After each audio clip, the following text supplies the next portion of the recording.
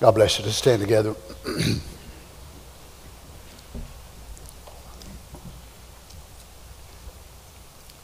certainly appreciate the goodness of the Lord to us today, all of His mercy and all that He's done for us. And we've got so much to praise Him for, don't we? So many wonderful things that He's done. Romans chapter 8, verse 16. While you're turning there, Carol and I would like to express our appreciation for all the birthday cards and gifts and wedding anniversary cards and all of that. We thank you so much for that. But for more than that, we thank you for your prayers. We thank you for loving us and putting up with us. And thank you for what you mean to us from our hearts. Let us read from the book of Romans chapter 8, verse 16. We've been speaking about the bride's rights for several services now, and we'd like to continue the right to reign with Him. As all rights are, you have to fight for them, of course. Some of them are more difficult to attain than others. Some of them will, a great portion of their happening will be by divine providence. But there's much of it that God will incorporate our own lives into and make it blend together, the divine side and the human side. Let's listen to the great inspired servant of God writes this in Romans chapter 8, verse 16. The Spirit itself beareth witness with our spirit that we are the children of God. If you have that today, you ought to be one of the happiest people in all the earth. That the Spirit bears witness with your spirit that you're a child of God. And if children, then heirs. Heirs of God and joint heirs with Christ. But now listen how this is correlated together, not only with sovereignty, but with something else. If so be that we suffer with Him, that we may be also glorified together.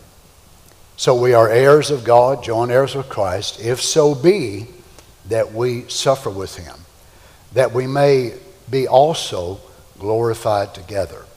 For I reckon that the sufferings of this present time are not worthy to be compared with the glory which shall be revealed in us. For the earnest expectation of the creature, listen to this now, waiteth for the manifestation of the sons of God. I'm just longing for that day. I may like to be remembered today before the Lord in prayer. Certainly appreciate your memory, Erica, if you would. Since you had that biopsy the other day, she's been having quite a bit of pain. Not sure exactly where it's coming from, but we stopped to pray for her today before we came to church. Sort of like in her pancreas maybe, but today moving up into her shoulders. But we believe our God is greater than all pain, don't we? Let's just approach Him now. Heavenly Father, we're so thankful for your love and grace to us today. We thank you for the opportunity that we could be gathered together here, Lord. We realize, dear God, that we're living in the closing hours of the Gentile history. We desire our lives to be pleasing to you more than anything else in this world. We desire, Father, that we would be able to obtain all of our rights given to us by the blessed Son of God. For we know it was you who purchased our right to be saved, our right to be sanctified, our right to be justified, to be filled with the Holy Ghost, all of these great things. You purchased it freely, given it to us, and we're so thankful. And yet we know in obtaining those, it's like many of our rights as an American citizen, there may come times that we will have to fight for them because people will try to take them away. So I pray that you'd help us today, Lord, as we look into your words. You saw the hundreds of hands that were uplifted, signifying a need or many. Would you be mindful of them today, Lord? Speak to every heart, we ask. In the name of the Lord Jesus, we pray. Amen. God bless you. You may be seated.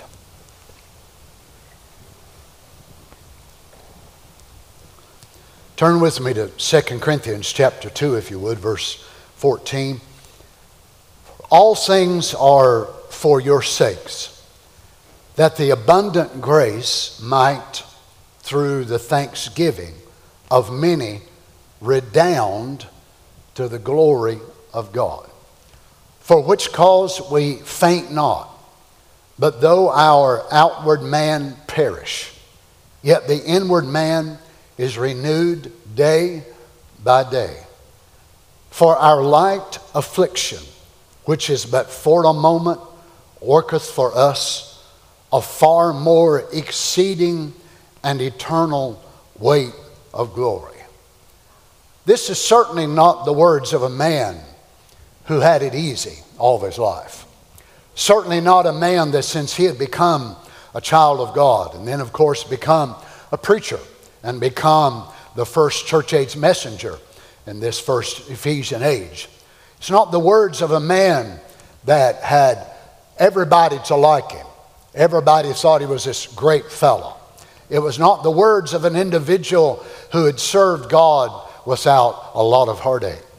But we hear from his pen, from the words inspired by the suffering in his body, spirit, and soul, that this is a man by this time in his ministry, now it's around 55, 60 AD, something like that. He doesn't have too many more years before they're going to cut his head off. He's went through more than could be imagined. He's suffered so much for the gospel's sake. Now we know he went through a lot, no doubt, like all of us have, because of his own shortcomings. He dealt with remembering short things that he had done. He dealt with all of those that he had persecuted for the cause of Christ. They lived for the Lord and he hated the Lord Jesus at the time. No doubt he would remember over and over again. I've wondered myself how many times Paul would lay at night and could not sleep. And he would see the faces of the martyrs that he had caused to die for the gospel. I wonder how many times that he relived as those that was having their heads bashed in with stones and being imprisoned. All that he'd done, that of course was not for the glory of God, but that was his own mistakes. But how much now has it changed since he's become a prisoner of the gospel? And because of that, he's went through so much stuff for the Lord Jesus. And we know ourselves that once we become servants of the living God, children of the purpose of Almighty God, there will be so much that we will go through which we have absolutely nothing to do with ourselves. It's not our mistakes, it's not our frailties, it's not even us reaping for past sins. But it's something that has been attributed by the grace of God to our life. Now you and I may not think it's a blessing that God would give us such things, but yet in reality it is. Because there's something about the path to glory that is laden with the heavy load of a cross. There's something about the correlation of the weight of our cross in time that will bear out to the reflection of the crown that we'll receive on the other side. Now, of course, in this Laodicean age, people want a crown. They want to be honored, of course, in the resurrection. They want their deeds to be resounded before everybody. They want what they've done to be put up on a great large screen. And you bought somebody a meal one time and you did this and that and the other. That's typical for Laodiceans. They want to be recognized, and what they do, they want it to be resounded from the housetops. Oh, but do they realize in order to wear a crown that day, there will be such a weight on the human before they ever get there. How God would measure the size, the glory, the effigy of your crown by the burden related here in this life. Even our reward, which will be given to us, will be measured by the works that we have done for His cause. Now, notice in 2 Corinthians chapter 6, verse 3, Paul speaking about himself and about others, and he particularly goes to the ministry here, and he says, giving no offense in anything, that the ministry be not blamed. It's just too sad that a lot of preachers don't carry out this same verse. Now, notice he realizes the value. God calls a man, and then God gives a man that gift and that ability. And much of what will become of that gift is not just about God, but it's about the man himself. How will he apply himself? What will he do with it? Now, Paul realizes that offenses can be brought on the ministry by the ministry themselves. So he says, giving no offense in anything, that the ministry be not blamed. Now, we realize in our ranks there's many people that don't even believe in ministry, and a lot of them, it's no wonder. It's no wonder what they've seen, the way they've been treated by preachers, and the things that preachers have done, the doctrines that they've done, and all that sort of thing. But that does not change that God still has a Holy Ghost-filled ministry. And yet, them preachers, if they would only recognize, as Paul did, giving no offense in anything, that the ministry be not blamed, but in all things approving ourselves as the ministers of God. So it's not just for you to prove me, it's not for God to prove me, but I am to prove myself. So is every other God-called man. Now that part the Holy Ghost will not do. The angels will not do. And it's not your responsibility to do, but it is my responsibility. I will answer that day to the Lord for what I have done was what He's given me. I realize that I have much to be accountable for.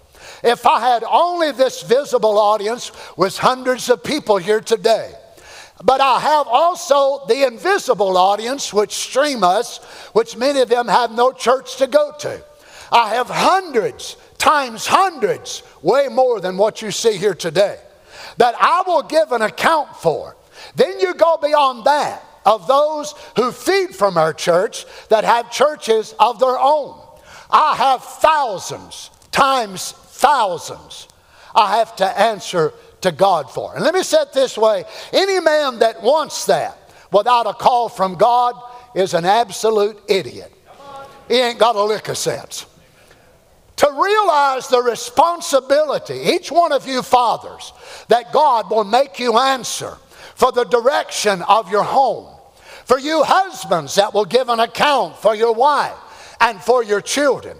It's a great thing to answer for, is it not? So Paul then, looking as it beyond just, he was not a married man, did not have children, but he recognized as a messenger, a church age messenger. He had so much he would be accountable for. If he led the church in one error of a false doctrine, if they followed his example in some way of something that he did wrong, and there might be thousands of people that would follow in that error because they had confidence in him. It's a very scary thing. Now, notice he said, but in all things approving ourselves as the ministers of God in much patience, in afflictions, in necessities, in distresses. Notice now, this is a man that is filled with the Holy Ghost, a man who loves God with all of his heart. But look at what he's going through as a minister, proving ourselves as the ministers of God in much patience, in afflictions, in necessities, in distresses. Again, he says, in stripes, in imprisonments, in tumults, in labors, in watchings, in fastings. Listen what this man had been through. So we're not talking about a man that just went through some seminary college somewhere. He was never reproached for the gospel, never hated. You realize a lot of the men that are preaching on this day, they for the most part have had hardly absolutely no difficulty whatsoever. They've not been persecuted for the cause of Christ. Their life has not been threatened by people who would look for an advantage to kill them because of what they preach for. They have never been threatened in any way. Demons don't bother them. People don't bother them. Hell is not out to get them.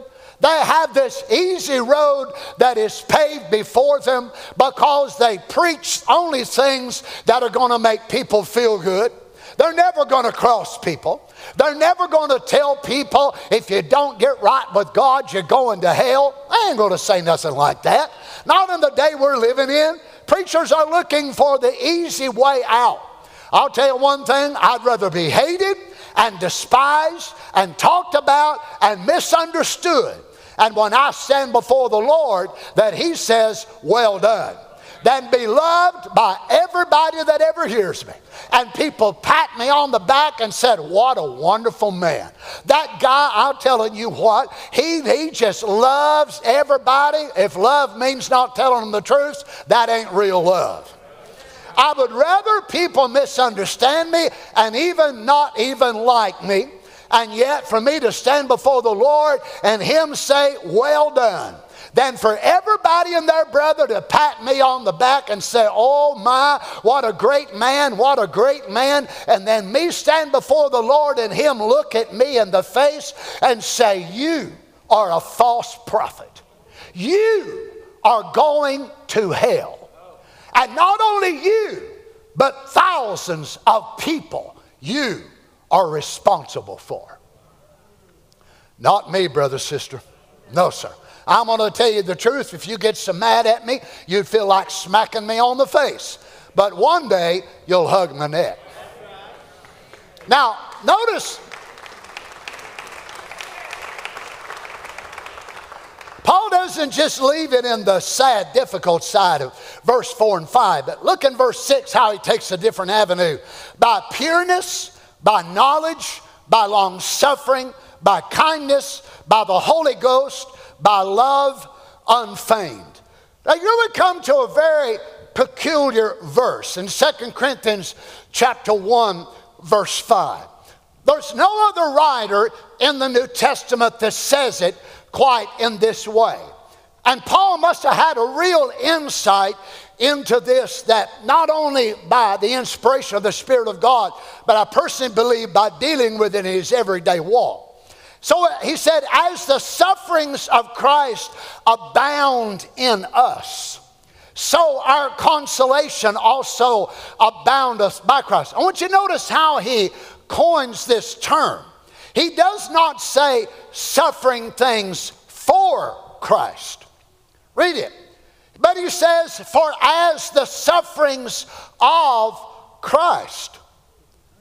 So many true Christians are not just suffering for Christ.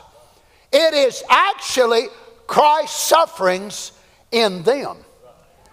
It is Him living out. Now we believe with all of our hearts that He's living out the miraculous, do we not? These signs shall follow them that believe in my name. They shall cast out devils and lay hands on the sick. We see that, do we not? We see those things, but how many of us want the sufferings of Christ as well as the signs of Christ? Now, notice again the word that he uses here whenever he words this, as the sufferings of Christ abound. Now, this word is a Greek word that was used of a flower. Well, it could be on a tree, or it could be on a bush, or it could be a flower that comes up out of the ground. And it defines the stages of the flower, how that when the flower will first break forth, and you can barely see a tiny, tiny peak of color. And then the leaves around that, or the covering on the outside, would protect it. It's not in its glory yet, but you can see it is a flower. It's going to make a beautiful flower. So this was a Greek word that was used of the flower coming from that primitive hidden stage, and then it starts opening up. Day by day by day, it opens, and then the little coverings on the outside begin to turn down. As they turn down, then they begin to magnify the yellow or the red or the pink or the purple of the flower. This was the word that Paul used, that it was abounding. So it was slowly unfolding. And he said, this is what the sufferings of Christ will do in His true body. Now, not everybody that claims to be a Christian, But it's like the sufferings of Christ will start being molded in that child of God's life. And as they grow, they will begin to abound. And God will find them faithful and more true and more committed. And as they grow, the abounding of the suffering of Christ begins to unfold itself in their life. Then that which was hidden becomes revealed. And the mystery of the color that was on the inside of that, it begins to become magnified as each trial and each test begins to lay itself backwards. And the little petals begin to unfold. Oh, I pray that God can find that in our lives as well. I don't want to just stand before him that day and he say, Donny, you laid hands on a bunch of people with cancer and they were made well. I see you built churches in Uganda. You built churches in Kenya. You built churches here. You done this and that and the other. I don't want just him to say that about me. I want him to say, I saw the abounding glory of my sufferings in your life. Even though you did not understand, even though it was not your choice, you did not shirk. When I put you into a position to where you knew that if you preached this and this and this, you would lose many friends. And you could have chose to left that out of your notes. You could have chosen not to say this or that or the other, but you said it anyway because I inspired you. Little did you know that would abound more and more to the glory of God. Now listen what Paul said. As the sufferings of Christ, not for, but of Christ, abound in us, so our consolation also aboundeth by Christ. Now it's a peculiar thing. Who would have ever thought that trials abounding in our life, sufferings of Christ, would turn right around and cause comfort to also abound in our lives? For us to comfort ourselves? No, to comfort others. So trials come and it brings such difficulty and hardship. But if we will allow it, it will turn it right around and it will produce consolation. I was talking to Lance yesterday, my son-in-law, and he was telling me, Brother Donny, you know, this has really done something for me in the way that it's changed me about Erica. And he said before I would hear people with cancer going through this and that, I would feel sorry for them. He said, but not like now. So whenever I hear of someone going through something, he said, I not only think of the person that is sick, but I think of the caregivers. Now, why would he think of the caregiver? Because he is one. As a matter of fact, he's taken a leave from work for almost 3 months so that he could be with Erica. Because Erica wanted him to be there by her side. He's been a faithful husband. So that opened up how? By reading about it? No. By walking in that position. And then watch what it does. It will begin to abound.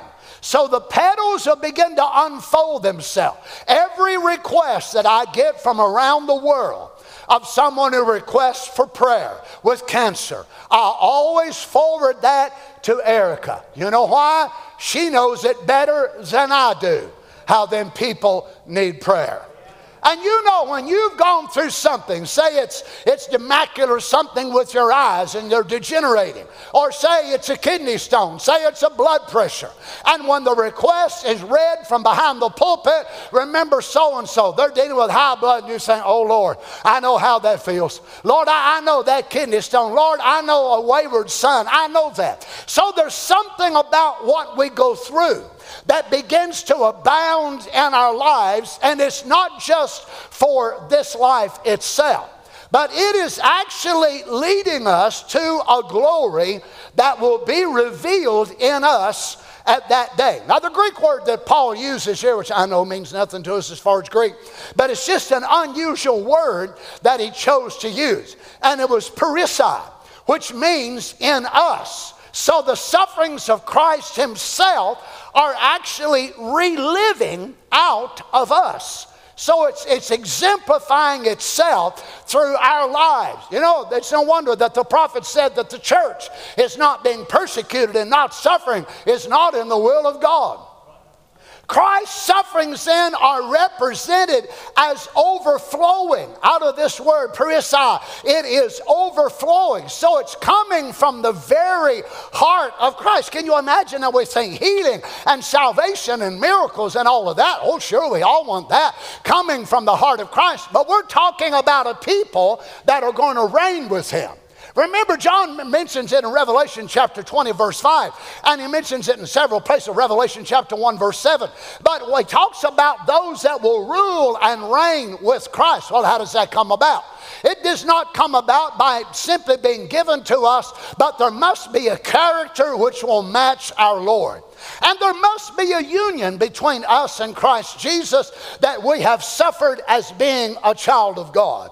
Read with me in Philippians chapter 3, verse 10.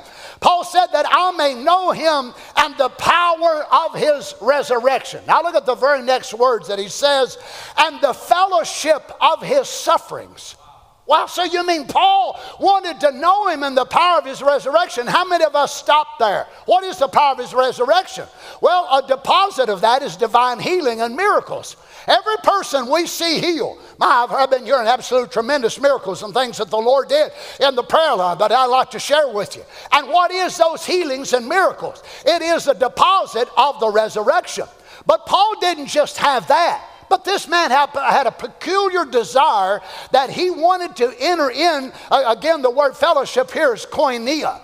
It's a very popular word used among the charismatic Christians in this day. They name their churches and their fellowships and so on after this. It's the word koinonia, because it means joining together, having something in common. So Paul didn't just want signs, wonders, miracles, healings, discernment and all that. But Paul said, I want to be the type of individual that if God looked for somebody to enter into fellowship of suffering, that I would not be one that would turn my back and run away, but I want to be, I want to be one so in love with the Lord Jesus that he, if he chose me to fellowship with him in suffering, I would say, here am I, Lord.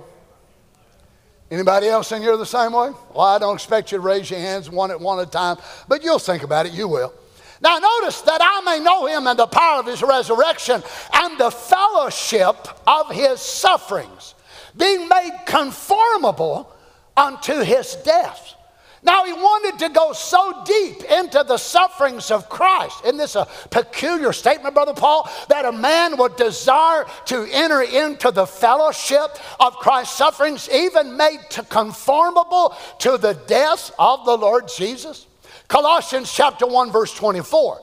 Who now rejoice in my sufferings. Now watch here, he separates the sufferings of Christ and he identifies them as his own. Who now rejoice in my sufferings for you, and fill up that which is behind of the afflictions of Christ in my flesh.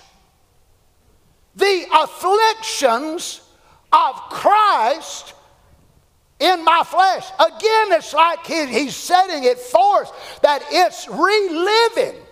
Brother Pete, reliving the very afflictions of the Lord Jesus in his body. This should help you to understand that this man, when he first met the Lord Jesus, and whenever he asked, Lord, who are you? And he said, I'm Jesus, who you're persecuting. Who was he persecuting? The body of Christ. So Christ was living out in his body in so much that he took the persecution that Paul was rendering to the church members, the apostolic Christians, and he said, you are persecuting me. If people could only get this in their head, when you are persecuting or making it hard on a daughter of God, you are persecuting the Lord Jesus. When you are causing a son or daughter of God a hard time, do you understand what you are doing? You are making it hard personally on the Lord Jesus himself. That ought to make us treat one another a whole lot better, shouldn't it? Now, notice that he says So I've entered in, let me go back and read it again. Who now rejoice in my sufferings for you and fill up that which is behind, of the afflictions of Christ in my flesh for his body's sake. Now Paul realizes much of what he's going through, it's not just for himself, but it's a joint union of himself and of the church. He said, Christ in my flesh for his body's sake, which is the church. So Paul identifies the body of the Lord Jesus as the church. So every person that persecutes you and I, every person that lies and runs us down, adds burden and difficulty and so on, they are persecuting the body of the Lord Jesus. You imagine how it's going to be when they stand before him that day. And he said, hey, why did you run me down? Why did you tell this lie on me? Why did you do this and that? Well, Lord, I never even seen you. Oh, yes, you did. Because you done that to Donny. You done that to Paul. You done that to Janet. You done that to Carol. You done that to Zach. You done, that wasn't you, but it was me in my bride form. So because you did that to them, now you're going to answer to me for what you've done. Lord God, help me to never have to stand before the Lord that way. And the church said, amen. So suffering, look at it. Now look, friend, don't expect me to be able to explain to you how it all works, because I don't understand it myself. But suffering is the beaten path to glory. Suffering is the beaten path to glory.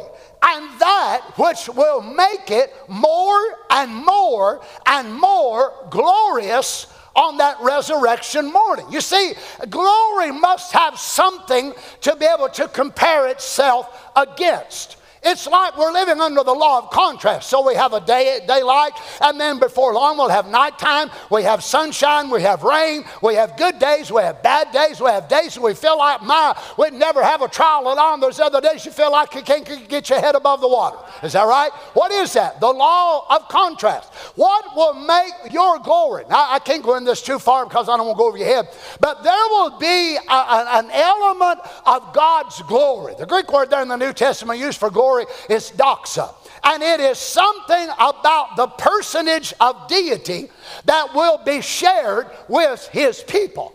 Now, I believe, according to what happened to Moses there in the Old Testament, that Moses entered into the pillar of fire, and when he come out, they had to put a veil on Moses' face because his flesh shone with the glory of God. And that was just the revealing of the law. What will it be when we get our glorified bodies and we're in the presence of God? What's one thing that's going to make you different as the bride than the church? It ain't just you living in the city.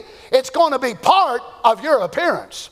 It's going to be part of you entering into the glory of God, that which you bypassed to come here as a mortal. Remember on Mount Transfiguration, what did Jesus do? He was allowed to enter back into momentarily what he was before he became a human. So he was allowed to enter into that glory which he had with the Father, which was his desire to go back into. He said, I proceeded forth and came from God, and I go back to God. Not to his another throne. There ain't no two thrones in heaven. There's only one. But he was God, and he condescended from being that to become a man, but he went back to being God again. You were a thought, a part of God's great thinking.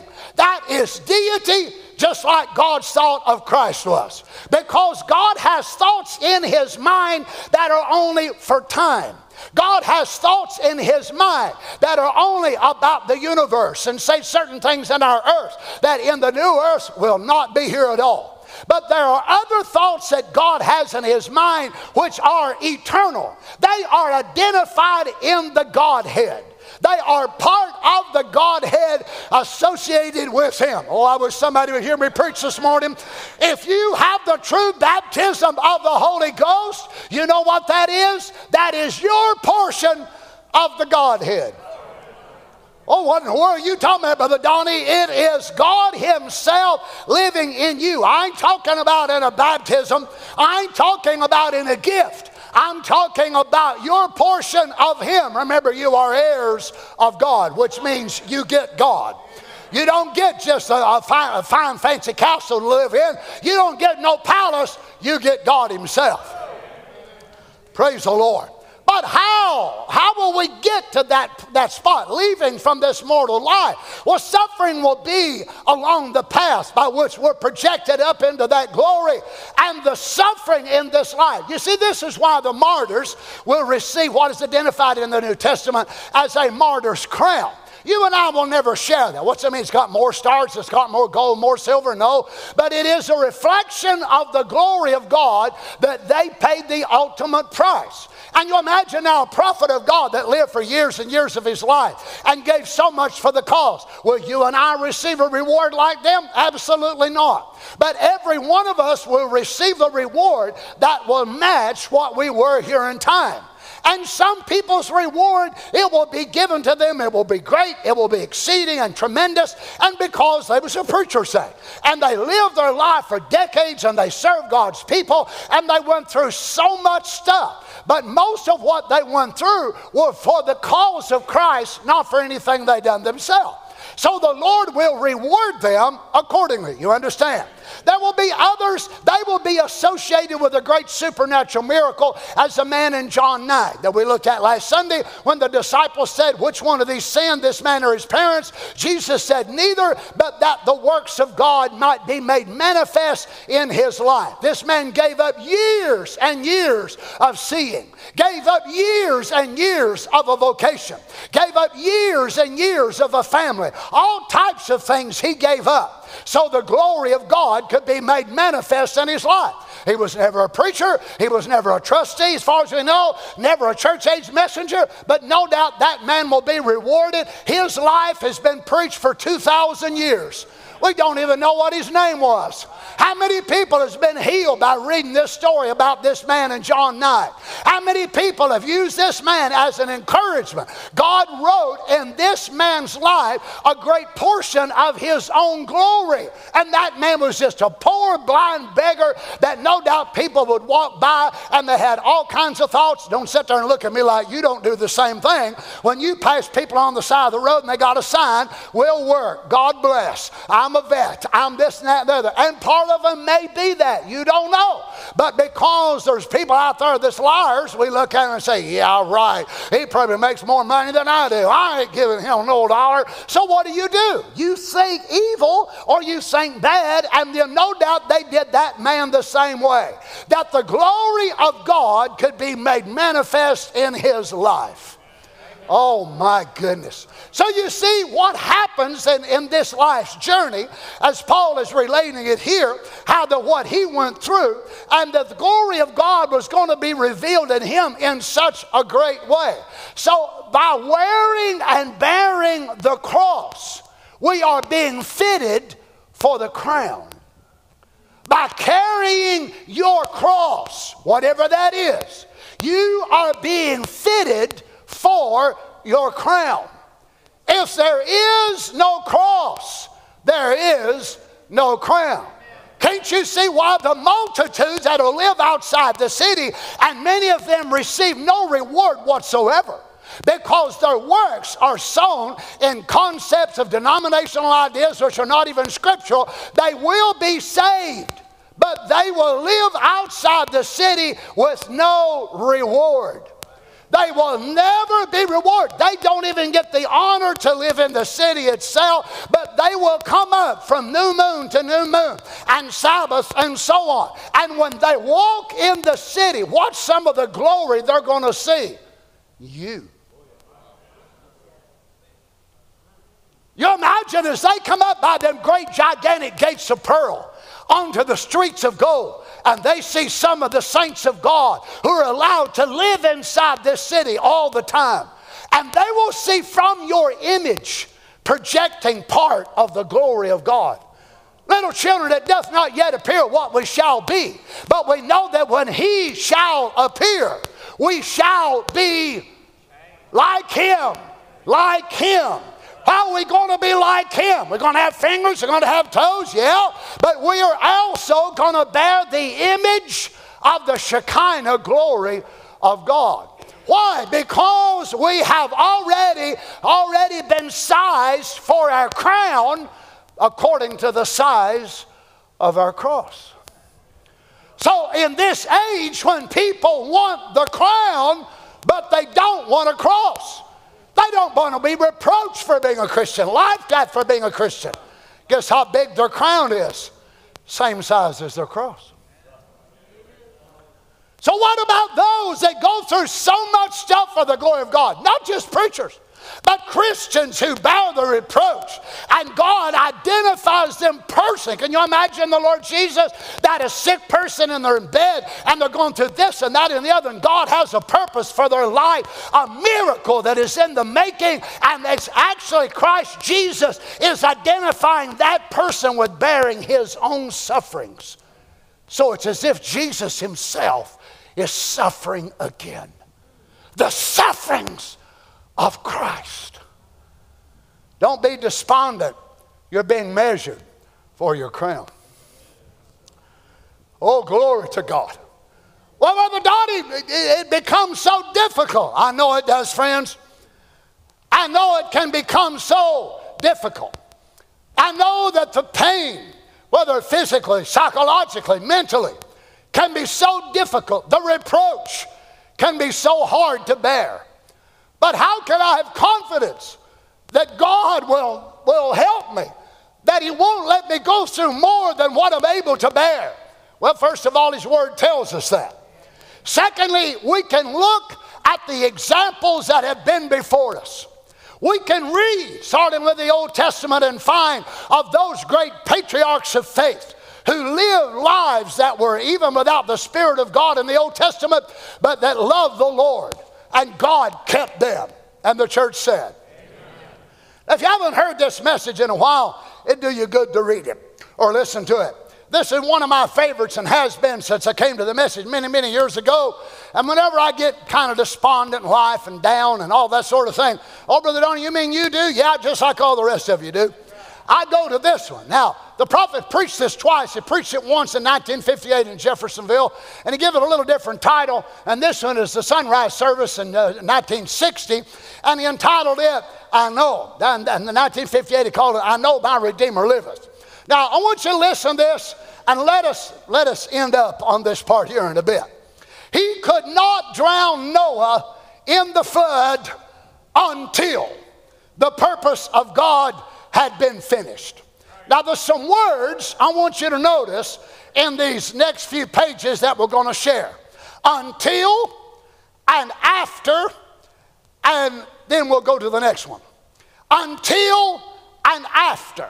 Now watch, he could not drown Noah in the flood until the purpose of God had been finished. He could not burn up the children of Israel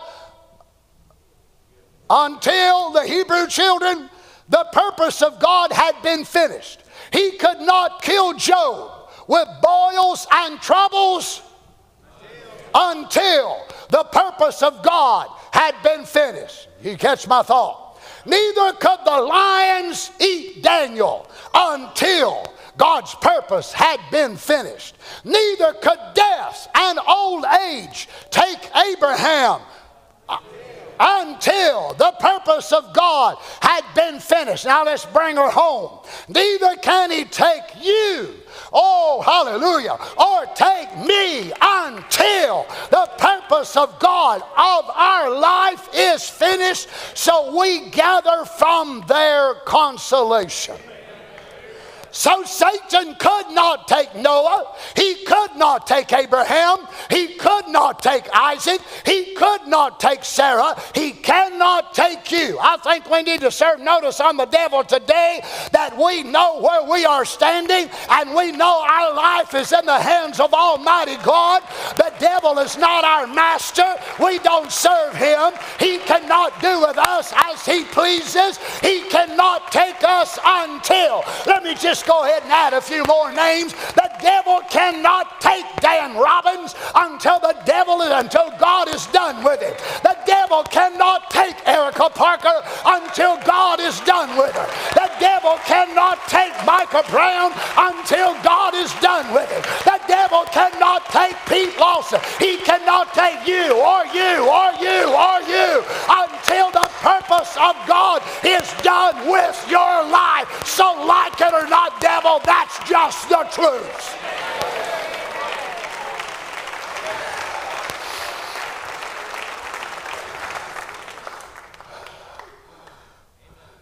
Anybody see which door he went out?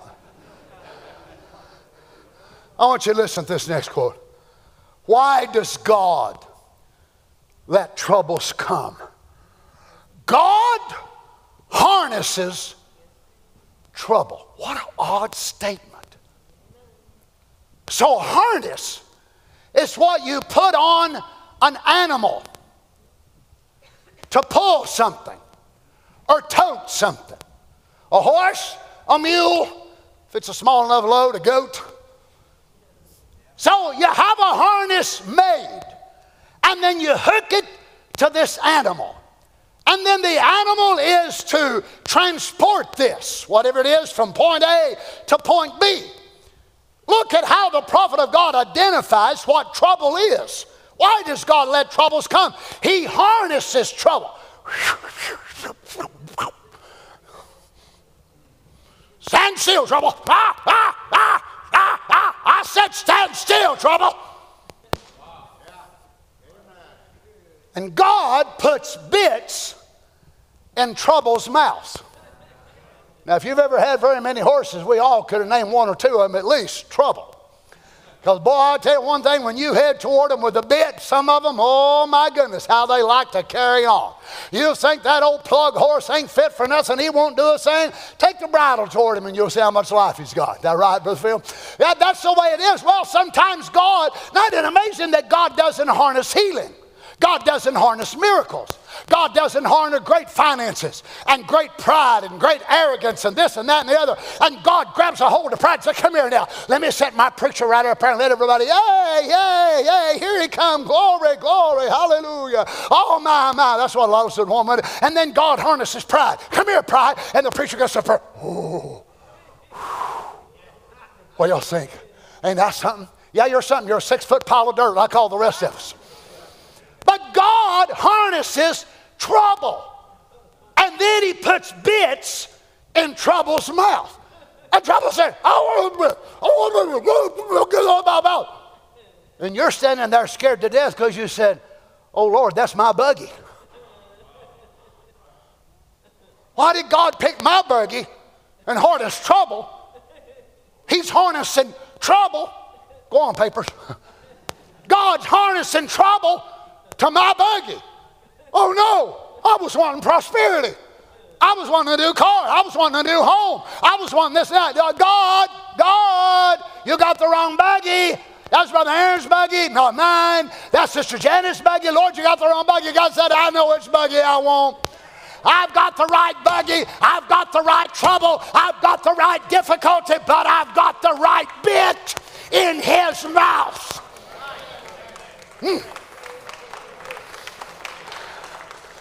So God harnesses trouble, puts bits.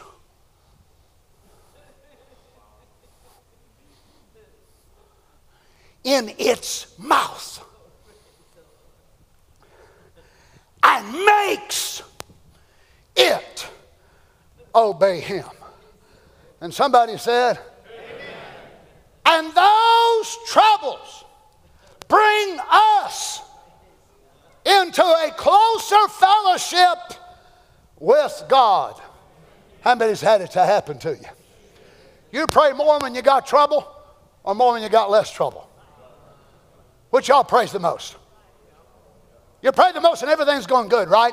No hardships, no difficulty. Everybody loves you. That's when you pray the most. No, you don't. You pray the most when everything's going on that you don't understand. Things you think you can go through. Well, God harnessed that trouble and God hitched it up to your beautiful little Cadillac. There had been no rainbow until, look at this word, until. Think of it. oh my, I was headed out the other day after these flooding rains that we've had, and I was going out of the neighborhood there, and I took a picture. Oh, it was absolutely beautiful. A rainbow standing almost vertical like that, and it was standing right up in the clouds. The creeks was flooded, all kinds of stuff going on everywhere, and I thought, yeah, I took a picture of it and sent it to Carolyn. I said, look, God still remembers his promise. She said, yes, he does, and he still remembers his promise concerning our daughter too. She said, he's going to heal her and make her well. Well, that's our profession of faith. So God remembers. So there, after all the storm, but there had been no beautiful of the 7 colors of the rainbow until the flood came. After Noah was pressed into that condition he was in, to float 40 days and nights in a storm, and a little ark pitching up and down in the water, it was after the flood was over that he saw the rainbow for its first time. The covenant of hope, the covenant of promise. After he'd went through the tribulation, then he saw the promise. Oh, friends, I hope you understand today. That's exactly the way God does in our life. Oh, we want to see a rainbow. We want to see this. We want to see that. But before we can see that, we've got to see these other things. After he'd went through the tribulation, he saw the promise. That's the way you see the promise, after you've gone through the tribulation. It wasn't until the Hebrew children were forced into the fiery furnace, one of the most outstanding trials. They seen one like the Son of God standing among them. Listen to this. Their troubles produced.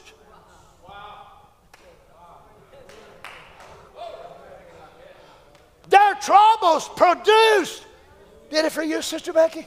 Your trouble produced what? The mighty Son of God. How many of us is a witness here today that you went through this and that and the other, but if it had not been for your trouble, he wouldn't have showed up like he did. Oh, glory to God. Can't we see he will make all things work together for the good to them who love the Lord? Their troubles, not their faith, not their jumping, not their shouting, their troubles. When it got absolutely to a spot, it was totally impossible for any earthly deliverance. Can you imagine Florence Nightingale being so far gone? Oh my, those of you that have seen the pictures of that woman, when the prophet of God prayed for her, it's hard to believe that a human being could live in that kind of state. And yet, the Spirit of God, something in her with no hope, flew her to South Africa, and the Spirit of God gave the prophet an opportunity to be able to pray for her.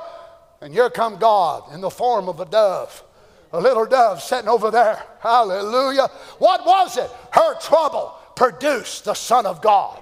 Her trouble, her sickness, her disease, her hopelessness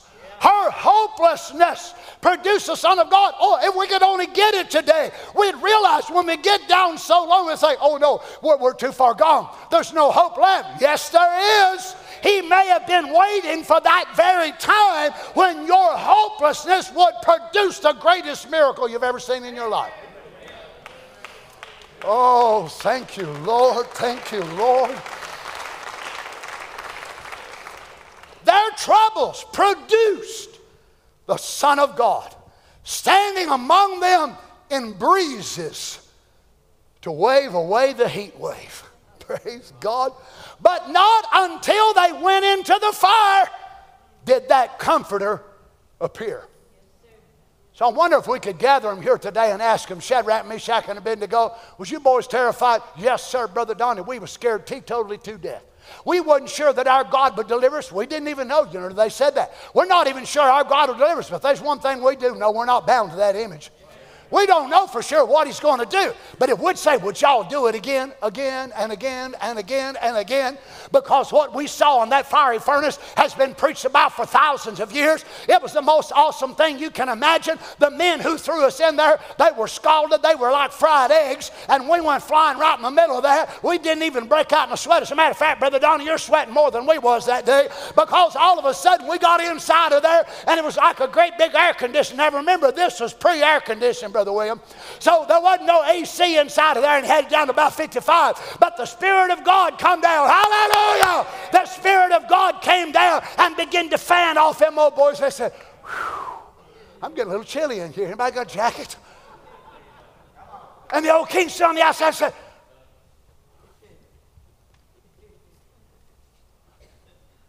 did not we cast them 3? They said, that's the truth, oh great king. Well, he said, how come it is I see 4? And the form of the 4th is like unto the Son of God. It was their troubles that produced the manifestation of the Son of God. Oh, are there any Christians that want to be like them guys? That God will allow you to go to an impossible state and allow you to go to a position where you think there's no way out. Absolutely no way. And then Jesus says, pardon me.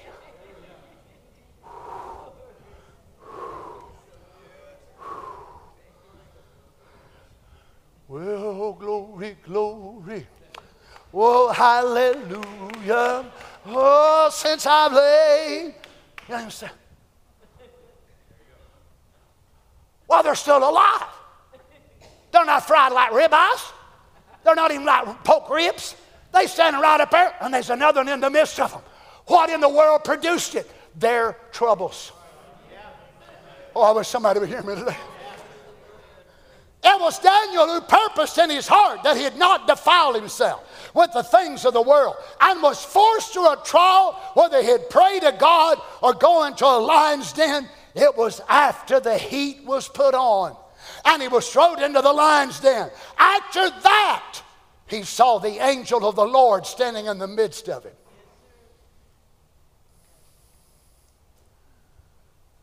Erica told me before service on the prayer line, she said, Daddy, hope it don't sound selfish, but I don't want to be the first one prayed for. I said, okay, no problem. She said, my need is so great.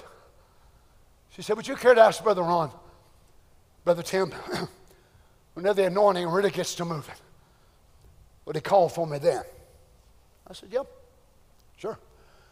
So I told Brother Ron before service, he in turn spoke to Brother J.D.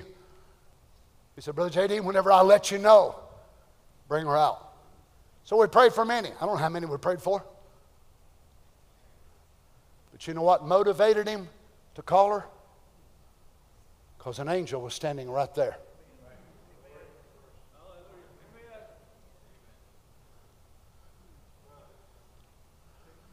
So when he comes, great things happen. Hallelujah. Now look, friends, I believe the angels of God are still among us. He was seen at the other church. This is twice he's been seen at the new one. I'm glad to be able to go to church where angels are welcome. I'm really glad to go to church where angels are welcome. Hallelujah. And it wasn't just for Erica's need that he showed up, but there was many, many others who had great needs. And what did he do? Your needs brought the angel of the Lord. I believe they're right here this morning. As a matter of fact, I believe the Bible tells us they camp round about us. When you go to work, they're there. When you go to home, they're there. When you go to church, they're there. They don't never leave you. They are right there, but there's certain times you need such a visitation, and it is your distress. It is your trouble. It is your heartache, your sorrow that brings them on the scene, and they are there because of you. Oh, glory to God. I imagine as a man, Daniel was afraid. I imagine as a man that he felt so alarmed. How is it possible for anyone to ever live past them power of those mouse lions, or their mouths, and the breaking power, the force, hundreds of pounds per square inch in their jaws as they would crush these bones.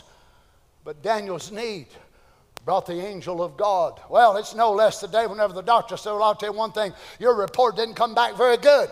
We've got this and that and the other going on with you, and I'm afraid you're at the end of your road. And the angel said, end of the road? That sounds like my cue. That sounds like when I'm supposed to manifest myself right now. I'm supposed to go down end of the road, last days, prepare. You're at the end of life. Yep, sometimes that's it. We want him to come at start. We want him to come even before 1, 0. We want him to come in, deliver. But what if he's got a purpose in mind that the glory of God will be magnified 50 times over if you will bear something for 3 years? If you would bear something for 4 years, and it would bring him 1,000 times more glory and make medical science testify, we don't know. We don't know. Like a man who got a prayer call from the prayer line here on Saturday night. Had one artery 100%, another 80%. They did a stent and one is going back for another, and they took him in for the procedure, took a prayer call, and come back out, and the doctor said, I don't know how to explain it, and I don't know what's went on. I don't know what's took place, but he don't need a stent no more. Well, what was it? It's a need. It's a need. And it brings him on the scene. But we've got to have needs. We've got to have hungers. We've got to have desires. And then we say, Lord, all right, everything's set. Everything's fell through. The building's collapsed. The walls has fell down. No more doctors. No more hope. No more this. No more that. I'm on your hands, Jesus. I'm on your hands, Jesus. And that's why the prophet said, you pray day and night. You pray day and night. I'm afraid I'll wear him out. No, I'll tell you what the prophet said about that. When he's talking about the little woman that had the daughter that was so sick, and also the woman of the unjust judge, he said, you say to Jesus, he said, Jesus, are you getting tired of hearing me? Because I'm sure having a good time talking to you. I'm talking day and night. I'm talking in the noontime. I ain't never going to let this down till you answer me. I'm on your hand. That woman come to the unjust judge. She knocked and knocked and knocked and knocked. Whatever you got need of today, don't pray one time and stop. Don't pray one time and quit. Keep on praying and praying and praying and believing and knocking and knocking. Deliverance is on my way. Healing is on my way. I will not give up. I will not give up. Never.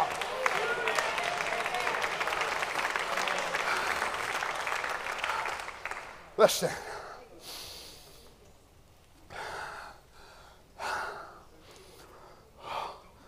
The prophet said the lions could not get him because he'd went through the trials and the temptations and the troubles. He knew that his God was able to deliver him from that. It was Abraham after he'd seen the ground get barren and the drought come and Lot separate himself and go down to live deliciously into the world. Notice what all happened to Abraham. The ground was barren. The shepherds was fussing and fighting. The prophet tells us anything too hard. The Lord told us in 1960, he said, I could just imagine Sarah that day. She got up in a bad mood. Of course, that don't happen to none of us, but I'm just saying Sarah, you know. She got up in a bad mood that day, and the crops was all bad. There wasn't hardly no water. And he said, little did they know, God had just come down the road a little ways and stepped into a human body. But it's when everything was so far gone, there was no hope. It's amazing, though, when we get to that spot, we're right at the last step before he delivers, and we give up. The very thing that's fixing to produce him is the very thing we say, well, there's no hope. One of the Deacon brothers' wives had a dream this week about Erica, and they said it wasn't saying it was the Lord. They wasn't saying it was God or nothing like that. But she was in the hospital. All of her family was gathered around her. We was crying. They basically give her no hope. We couldn't hardly even understand anything she's saying.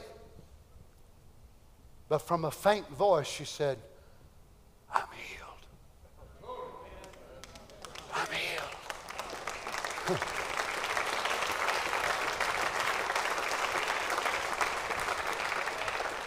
I remember a dream, and according to the dream, she sat right straight up in the bed, just like that, and said, I'm healed! And guess what? She was healed. Sometimes you get that way. You say, why does he do it? That produces the Son of God. Then he will have to make the doctors say and testify. Only God can do that. Only God can do that. How many has a need today? Oh, glory to God. Hallelujah. Let's bow our heads if you would. Lord, humanly, we probably would all more than likely say we don't really care for the way you do some of these things sometimes. Because unlike us, you don't get nervous. You don't get jittery. But Lord, we do. We just have to be honest. We get nervous. And when it gets down there so close, we think, oh, Lord, are you going to show up or not? I don't know why we do, because you always do. You always have. You always show up on time. But you know how we are as mortals. Lord God, for every person that's standing here today and those under the sound of my voice, wherever they are, and whatever they're going through, maybe some of them right now, those soldiers have got their hands on their arms and the furnace door is open and they're fixing to throw them in. Maybe they're like Daniel. The door has done been opened. Oh my. And they've already been thrown in, and standing there at the entrance to the door of the cave, shivers is running up and down his spine as them lions come toward him. The Hebrew children in the fiery furnace, and they feel the heat as they start to approach. And the next thing, they walk into this air-conditioned, fiery-filled furnace. As far as I know, you're the only one who's ever been able to produce such a thing. That the temperature was thousands of degrees by an internal fire, and them men were as cool as cool. Now, Lord, that's that kind of cool I want to be. This age wants to be cool. That's what kind of cool I want. That's the cool I want in the middle of my troubles. That's the cool I want in the middle of my trials, Lord God. Whatever they're facing today, Lord Jesus, sickness, disease, depression, sadness, financial things, marital problems, whatever it is, Lord. May the Spirit of God come to their house today. Oh, Lord God, in the name of Jesus, may you visit their house. Father, we believe your word. We testify that you are the same yesterday, today, and forever. There would have been no rainbow had there not been a flood. There would have been no miracle if Abraham would have been able to father a child at 35 and his wife at 25. But what a miracle it was at 110 and 100, 90 and 100, 80 and 90, still believing God, taking God at his word. Lord Jesus, we call you on the scene today, Father. Right now, in the name of Jesus, may the Spirit of God go to the hearts and the needs of these people. Father, I pray for this family up in New York. I read the request, Lord. You see fathers, streaming brother and sister, and we love them so much. In the name of Jesus, may the Spirit of God move for them. Lord God, that family down in Georgia that I got the prayer request from, Lord, that one in Alabama. Father, those different ones from different parts of the world, Lord, they're facing serious things. We can't go to them. We can't get to them, but you can, Father. In the name of Jesus, may the Spirit of God move for your children. Lord, not only those, but for those here right now present in this audience. Lord God, we ask you that you'd move for your people. Heavenly Father, I send your word to Erica. Lord God, in the name of Jesus, you see her need today. Lord, you see Emma had that surgery and woke up today hurting, Lord, still not feeling well. In the name of Jesus, may you go to her. Father, you see Brother Dan Robbins, the situation that happened to him a couple of weeks ago. Lord, and he told me today that the doctors are convinced that everything will be well, but we are whether they are or not. But Father, you see the need of our brother. In the name of Jesus, may the Spirit of God go to him, Lord. I pray for Michael Carter, Father, in the name of Jesus. May the Spirit of God go to Virginia. He's not even well enough to come here and set the service, but may the Holy Ghost go there to our brother today. Father, not only them, but Lord God, everyone that these saints have on their hearts right now, You got somebody on your heart, saints? Call their name. Call their name to the Lord. A lost boy, a lost daughter, a lost husband, call their name before the Lord. Whisper their name in the presence of the Holy Ghost. Let the Lord God go to them. Hallelujah. Father, in the name of Jesus, we believe you today, Lord. We trust you. Oh, glory to God. Hallelujah. Lord, if you need a preacher, that you have to put him in the furnace, in the lion's den, Lord God, let me be willing to be one of them. I know I'll only be one of many. I don't want to just stand there and be able to lay hands on the sick. I've seen cross-eyed straighten out. I've seen all kinds of great things happen. That's wonderful. I love it. But if you need somebody that's got to be run down, if you need somebody that's got to be criticized and hated, if you need somebody that even the deacons have to protect his life, I'm willing for that too, Lord. Oh, I know there's not many preachers that want that. They want the glory side. But I'll choose the cross side now, and the glory will come after a while. Lord, may we as Christians here today say, Lord, if you need somebody, I'll be willing, Lord. I'll be willing to be tried because I know I can trust you. You'll never let more come upon me than what I'm able to bear. Is there anybody here willing today? As a child of God, Lord, I know I can trust you. Can you trust him, church? You think you can trust Jesus with your body, your spirit, your soul? Boy, if we can't do that, I'll tell you, we're pitiful, ain't we? We can trust him. Praise the Lord. But Brother Donny, what if he asked me to? Oh, many of us, he'll never ask us to. He just blesses his heart to know you're willing. He knew he was not going to demand Abraham to offer Isaac. He just wanted Abraham to be willing to do so. But you realize sometimes God don't want Isaac. He wants you. You see, it wasn't that God wanted Isaac. God wanted Abraham. Praise the Lord. But what was standing between God and Abraham just happened to be his son called Isaac. Oh, hallelujah. When Abraham got willing, I'll give up Sarah, I'll give up Isaac, I'll give up everything, Lord. Then the Lord provided a lamb. Glory to God, Jehovah Jireh. Thank you, Lord. If there's anything between us today, Jesus, help us to be willing to lay it aside. Our job, our money, our house, our vocation, our wife, our girlfriend, our home, whatever it is, Lord, help us to be willing, Lord. It don't mean you'll take it from us. It just means you want us willing to do so. Oh, grant it, I pray, Father, in the name of Jesus. Praise the Lord. Praise the Lord. Praise the Lord. We worship you, Father. Bear your cross, friend. Bear your cross. You're being measured for your crown. Don't do it grumbling. Don't do it griping. But do it with as much grace as God can manifest through your life.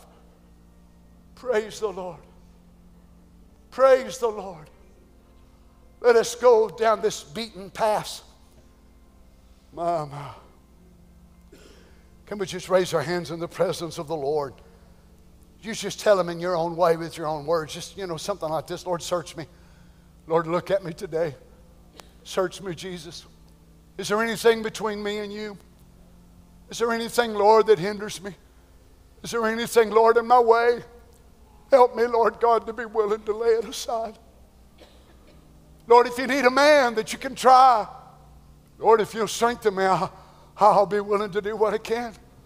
If you need a woman that can be tried right down to the doorway of death, Lord God, if you want me, Lord, I'll go. I'll go. Oh, if God was saying, I want great men that'll go and travel. I want great preachers that I can share my miracles with. My goodness, message preachers would be beating the doors down. But Lord, if you need somebody that can come to the end of the road, somebody, Lord God, that says, God, don't you love me no more? God, don't you even care about me no more? Have you forgot where I live, Lord? Have you forgot my name and my address? And then when they get to that low place, then here comes the Son of God, the pillar of fire, the air conditioner, whatever it is they need. I find it amazing, Lord, you didn't appear in the form of the pillar of fire in the fiery furnace. They already had enough air. You appeared in the form of a breeze because that's what they needed. On the day of Pentecost, you didn't appear in the form of a book, but you come in the form of cloven tongues like as of fire and a mighty rushing wind, because that's what they needed. Whatever I need this morning, Lord, I'm open and welcome to your manifestation. Choose whatever form you know I need today, Lord. If it's a fire, if it's a cloud, if it's just the slightest touch, if it's no more than me hearing your words, I love you, son. I love you, daughter.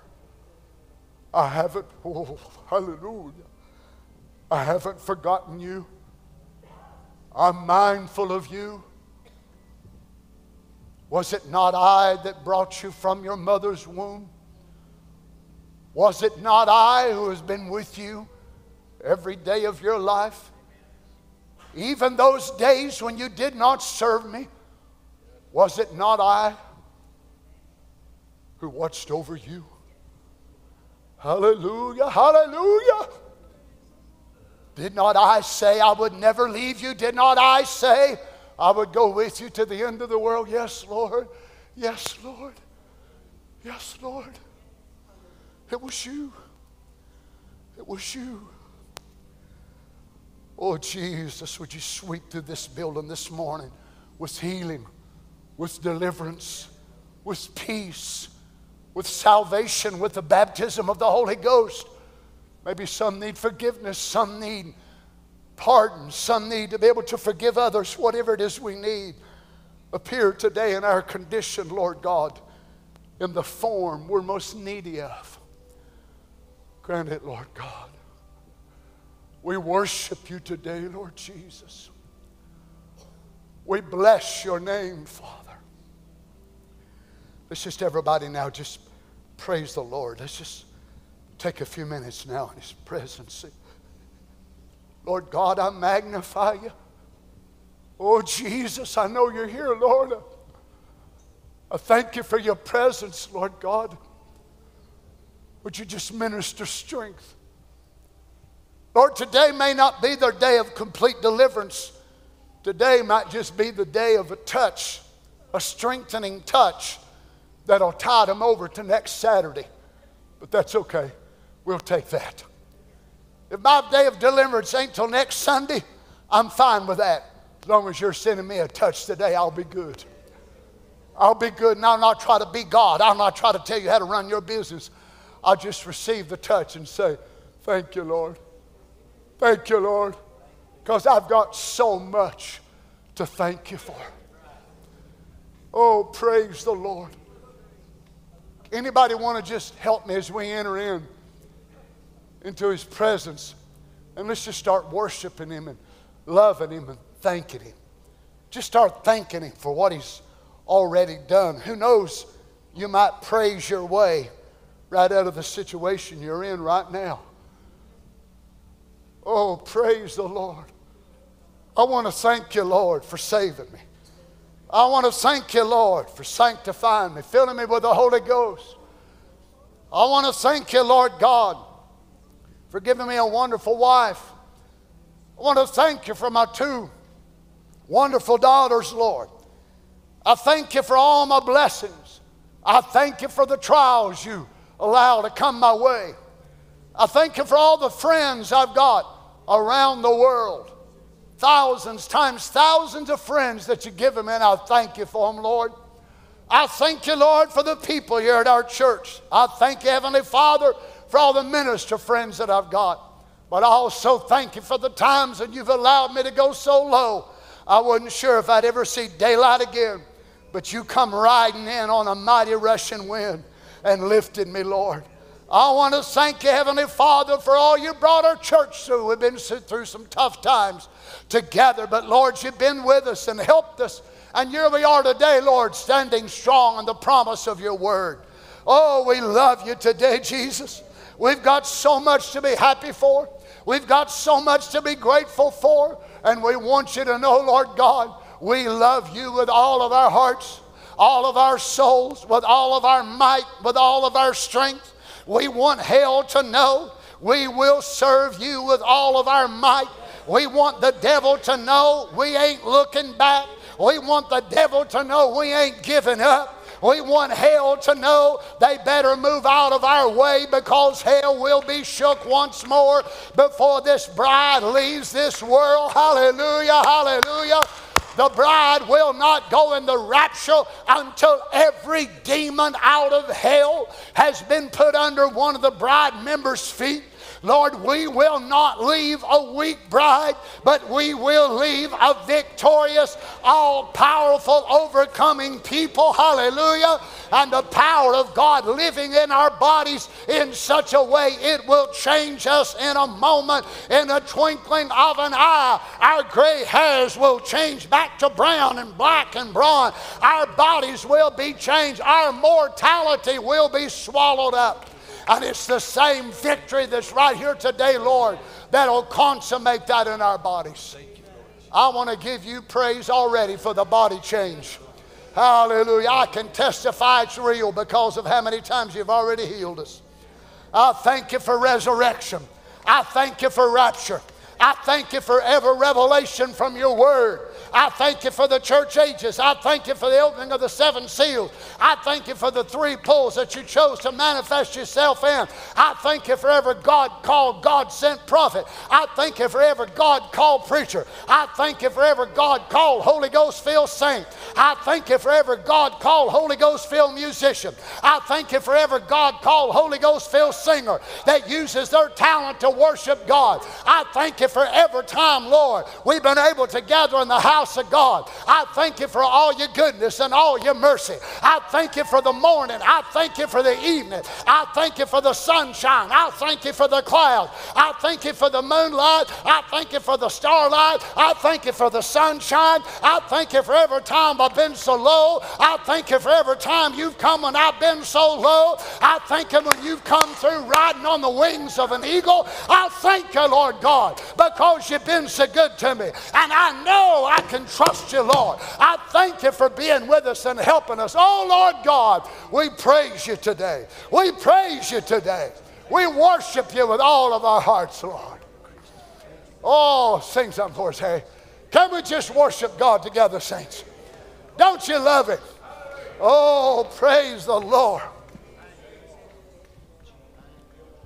When I think about Hallelujah. the Lord, oh, thank you, Lord. how he raised me, Thank you, Lord God. saved After you come through the how trial, you after you come through the test, after you with come through the hard Holy time. Oh, praise the how Lord you Jesus.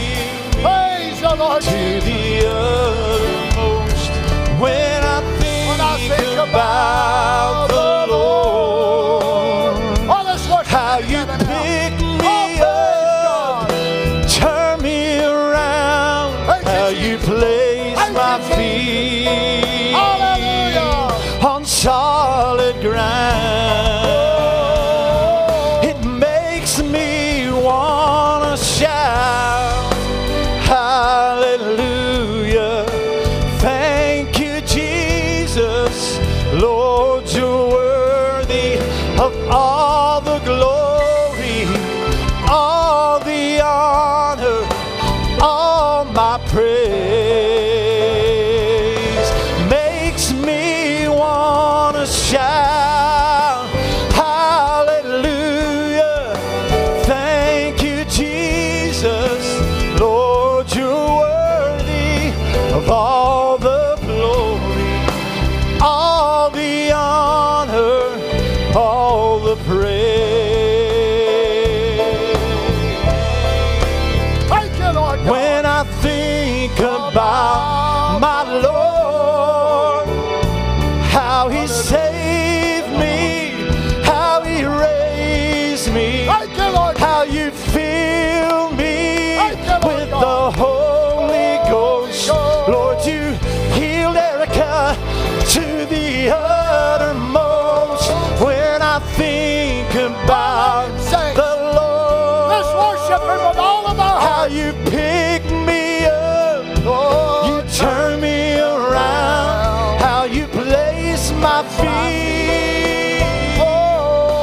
solid ground. Thank you, Jesus. Makes me want to shout, Oh, hallelujah. Thank you, Jesus. Hallelujah. Lord, you're worthy of all the glory, all the honor, all the praise. Makes me want to shout, Oh, glory. hallelujah. Thank you, Jesus. Lord, you're You're worthy, worthy of Lord. all the glory, Glory. all the honor, all the praise.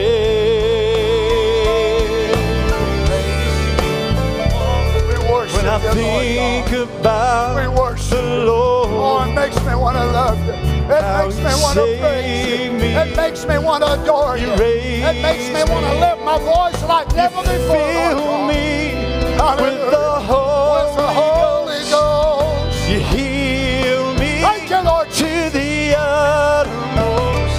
When I think about the Lord, how He picked me up, turn me around, how You place my feet on solid ground. Makes me want to shout, hallelujah. Thank you, Jesus. Lord, you're worthy of all the glory, all the honor, all the praise. Makes me want to shout, hallelujah. Thank you, Jesus. Lord, you're worthy of all the glory, all the honor, all the praise. Makes me want to shout.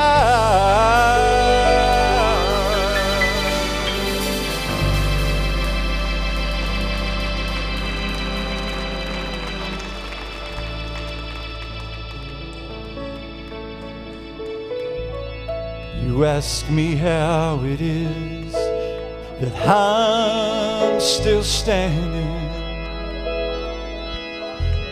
You wonder how I made it through the storm. Times I wonder if I would make it. Thank you, Lord God. Thank you, Lord God. While I was wandering, I just held on. I held on till the storm was over. I don't claim to be a hero, and I don't have all the answers, but I held on till the storm was over. Not because I'm good, not because I'm great, not because I'm strong, but I held on. Yes, Lord. I can tell that things Thank you, are Lord. finally happening. Thank you, Lord God. I've got blessings I can call my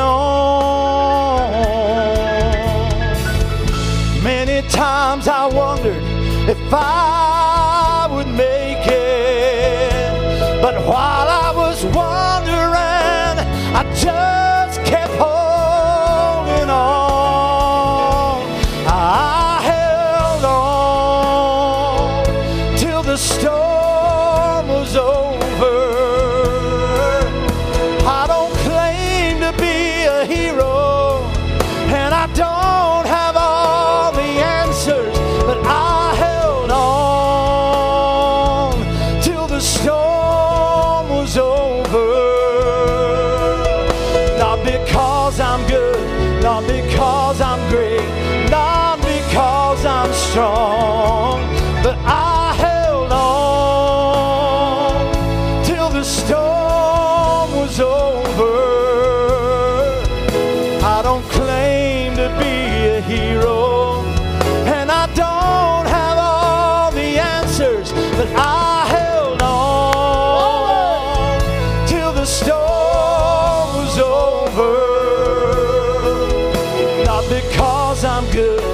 not because I'm great, not because I'm strong.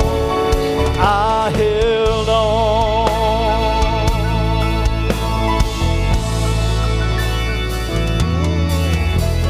You ask me how it is that I'm still standing. You wonder how I made it through the storm. I can't boast of any special powers. It's no secret. It's no secret. We're just holding on to the promise of God. We won't let go. Oh, hallelujah. Till the storm was over. I don't claim to be a hero, and I don't have all the answers, but I held on till the storm was over. Not because I'm good, not because I'm great, not because I'm strong, but I held on till the storm was over. I don't claim to be a hero, I don't have all the answers, but I held on till the storm was over. Not because I'm good, not because I'm great, not because I'm strong, but I held on.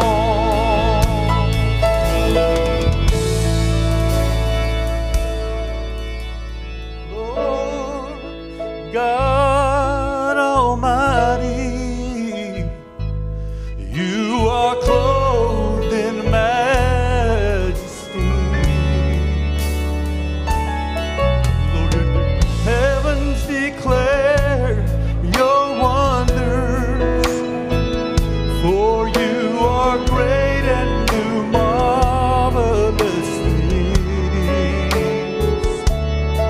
Oh, you alone are God. There is no one else like you. So let the nations declare, Lord, that you have done great things.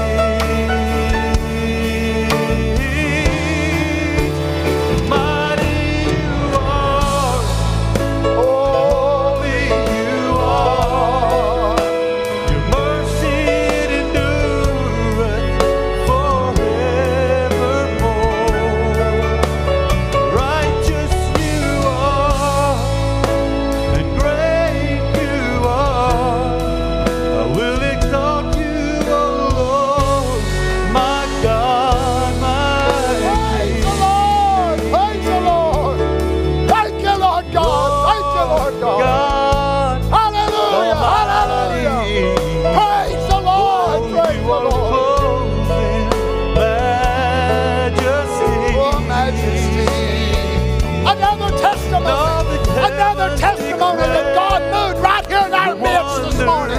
Two of them, God moved. Hallelujah. We're not serving a dead God. We're not serving an idol. We are serving a living, resurrected Lord Jesus. His presence is not millions of miles away. It's right here among us. What do you need from him, children? What do you need from him? He's here.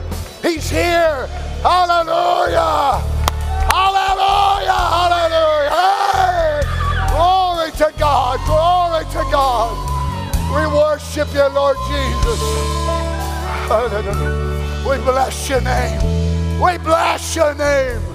We praise through trials. We praise through tests. We praise through hardship. And what do? You come among us and heal. You come among us and deliver. Hallelujah. We worship you. We worship you. For you alone are God. Hallelujah. Hallelujah. Hallelujah. Hallelujah. Praise the Lord God. We've got a little brother that's wanting to be baptized this morning. If he'll come, we'll prepare for that. You just worship. But just because we're changing the service to baptism don't mean you can't be healed. You can be healed whenever I'm baptizing or whatever's going on.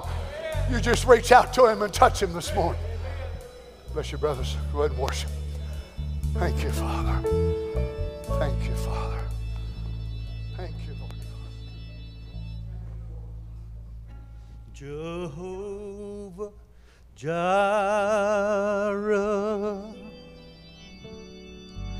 my provider,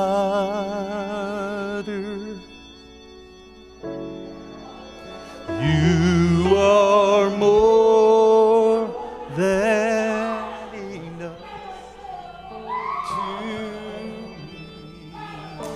Jehovah Shammah. Hallelujah.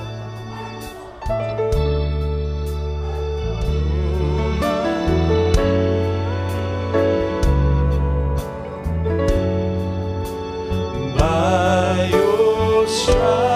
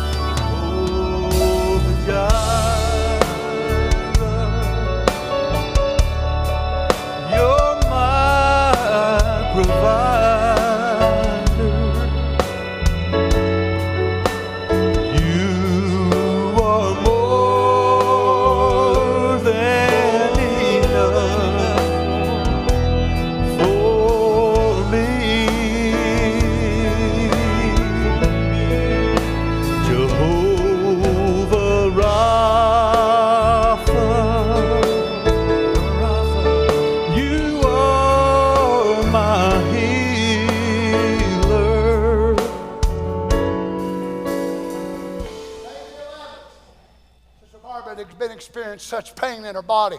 Brother J.D. had told me, Brother Darrell, he didn't know what he was going to do. She was dealing with such excruciating pain.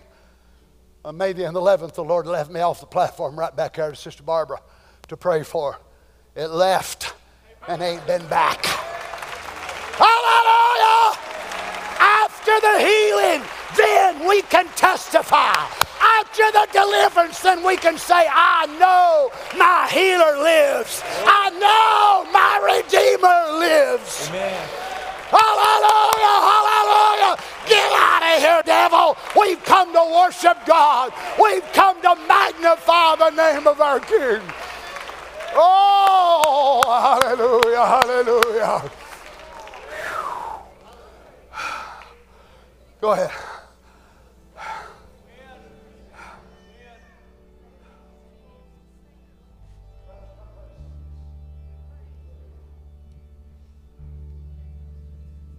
Jehovah Jireh, you're my provider. Hallelujah. You are more than enough for me. Jehovah Rapha, you're my healer.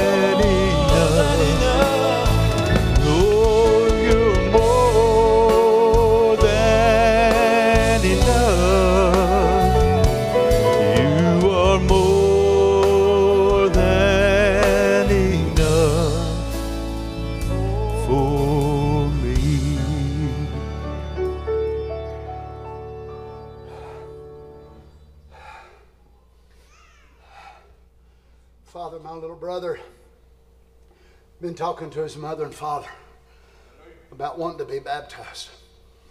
Lord God, I spoke with him to make sure he understood the seriousness of it. He said, you had been dealing with him, Lord.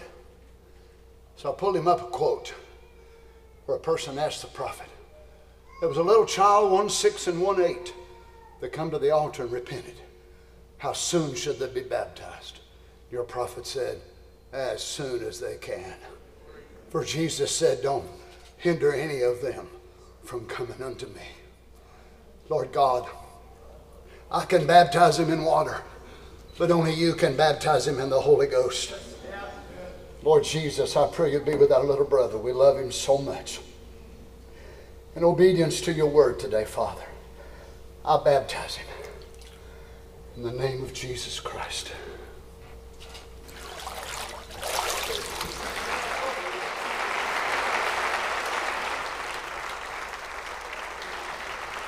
Praise the Lord. Praise the Lord.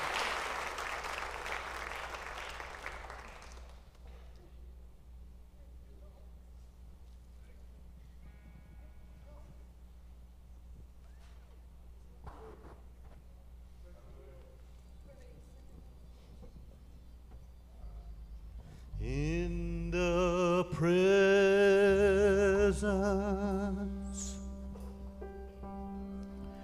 of Jehovah,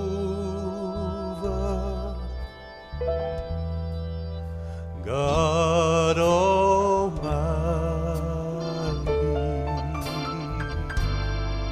you're my Prince of Peace.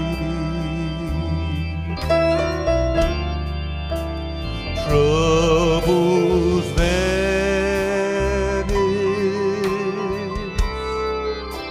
and hearts are mended in the presence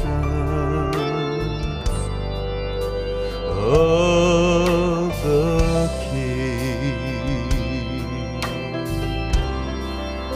In and out of situations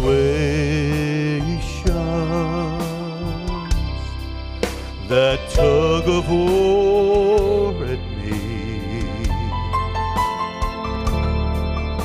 all day long I struggle for the answers that I need. Then I come into his presence. All my questions become clear. And for that sacred moment, no doubt can interfere. In the presence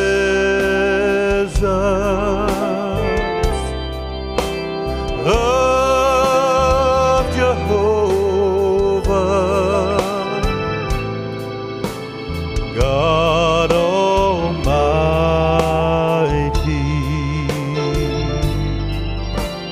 Prince of Peace,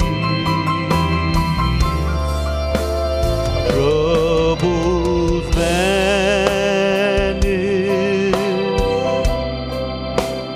hearts are mended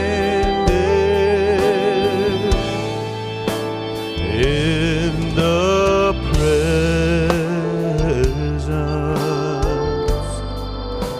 of the King. Let's sing it to him one more time. Yes, it's in the presence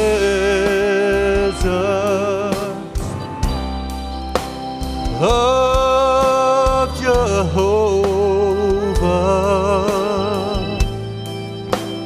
God Almighty,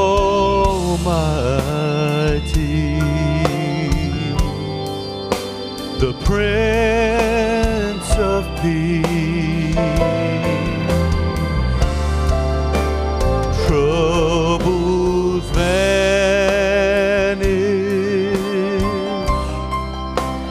hearts are mended in the presence of the King. How many can say it's been wonderful to be in the house of God this morning? Even better to be the house of God. Amen. Hallelujah. As we go this morning, let's just sing.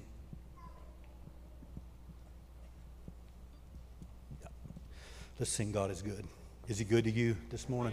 He's definitely been good to me.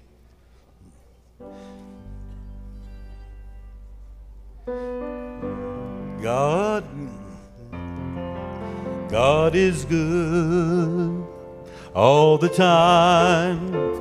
He put a song of praise in this heart of mine. God is good.